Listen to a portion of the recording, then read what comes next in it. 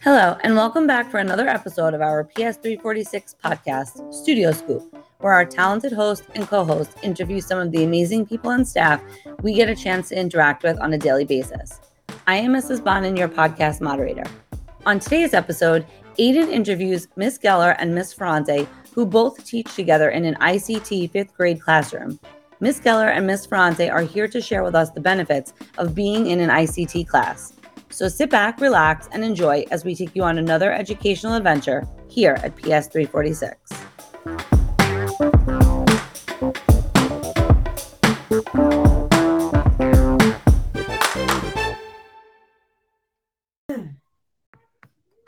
Hello and welcome back for another episode of Studio Scoop. Today we are interviewing Ms. Geller and Ms. Ferrante, who both teach together in an ICT 5th grade class. Please introduce yourselves. Hi, my name is Chris Geller. I am a 5th grade teacher. I work with Ms. Ferrante. I have been teaching at PS346 for the past 11 years. Hi, I'm Jessica Ferrante. I teach Ms. Geller in a 5th grade classroom, ICT, and I've been teaching a total of 20 years, and I've been teaching at PS346 for 9. Can you tell me, Ms. Geller, why do you choose a teaching career? It's something I've always wanted to do since I was a little girl. I always used to pretend to be a teacher. And I, took classes in college and felt like this was my passion. I wanted to, educate young kids and teach them and influence them. And I couldn't imagine doing anything else. That's very interesting. Oh, thanks. Ms. Ferrante, how would you describe the ideas of an ICT classroom? I think the ideas of an ICT classroom are where everything comes together. No one knows that there are IEP kids and general ed kids, so everything is conducive. It's a social, emotional, and academic environment for everyone to learn and to thrive on whatever their needs are. It's very nice. Thanks, Aiden. Ms. Geller, Yes. how do you feel about team teaching? I've loved it ever since I've been here. That's all I've done. And I couldn't imagine teaching alone. I love having someone to bounce ideas off of, someone to plan with, someone to help, to push me to do better. And I feel like 2 teachers can help students succeed a lot greater than just one. So I couldn't imagine not doing it. So you're better off with a partner? Yes, I love having a partner. That's interesting. I think it's also easy to teach with a partner because some kids will gravitate towards one teacher and some kids will gravitate towards the other. So you kind of have like the perfect match. Yes.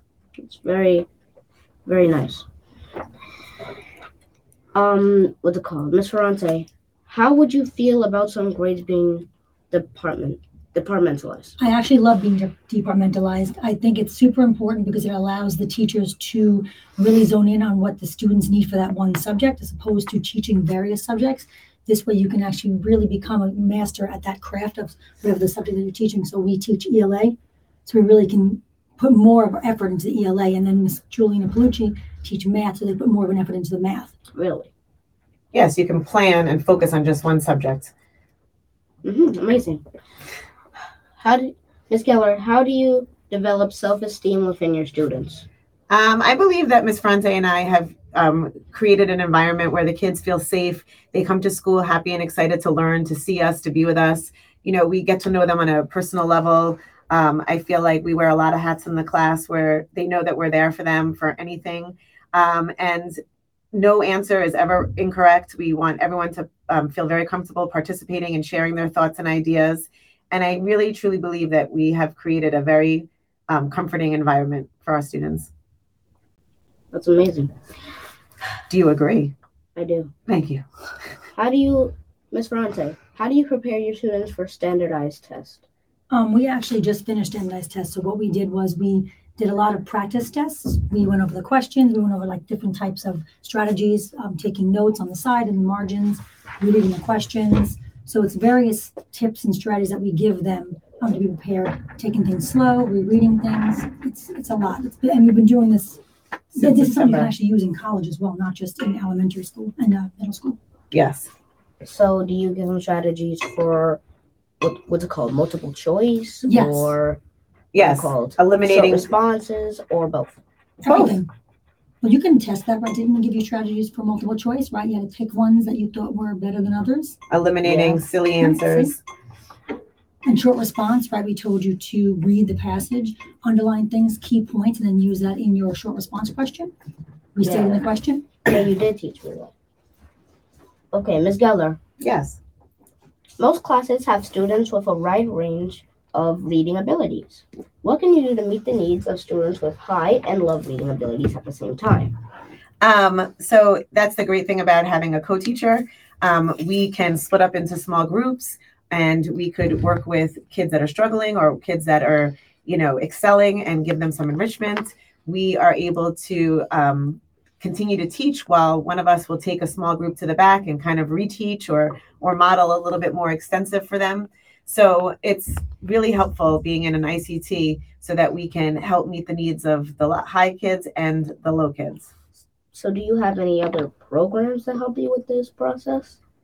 You mean programs for the students in the class?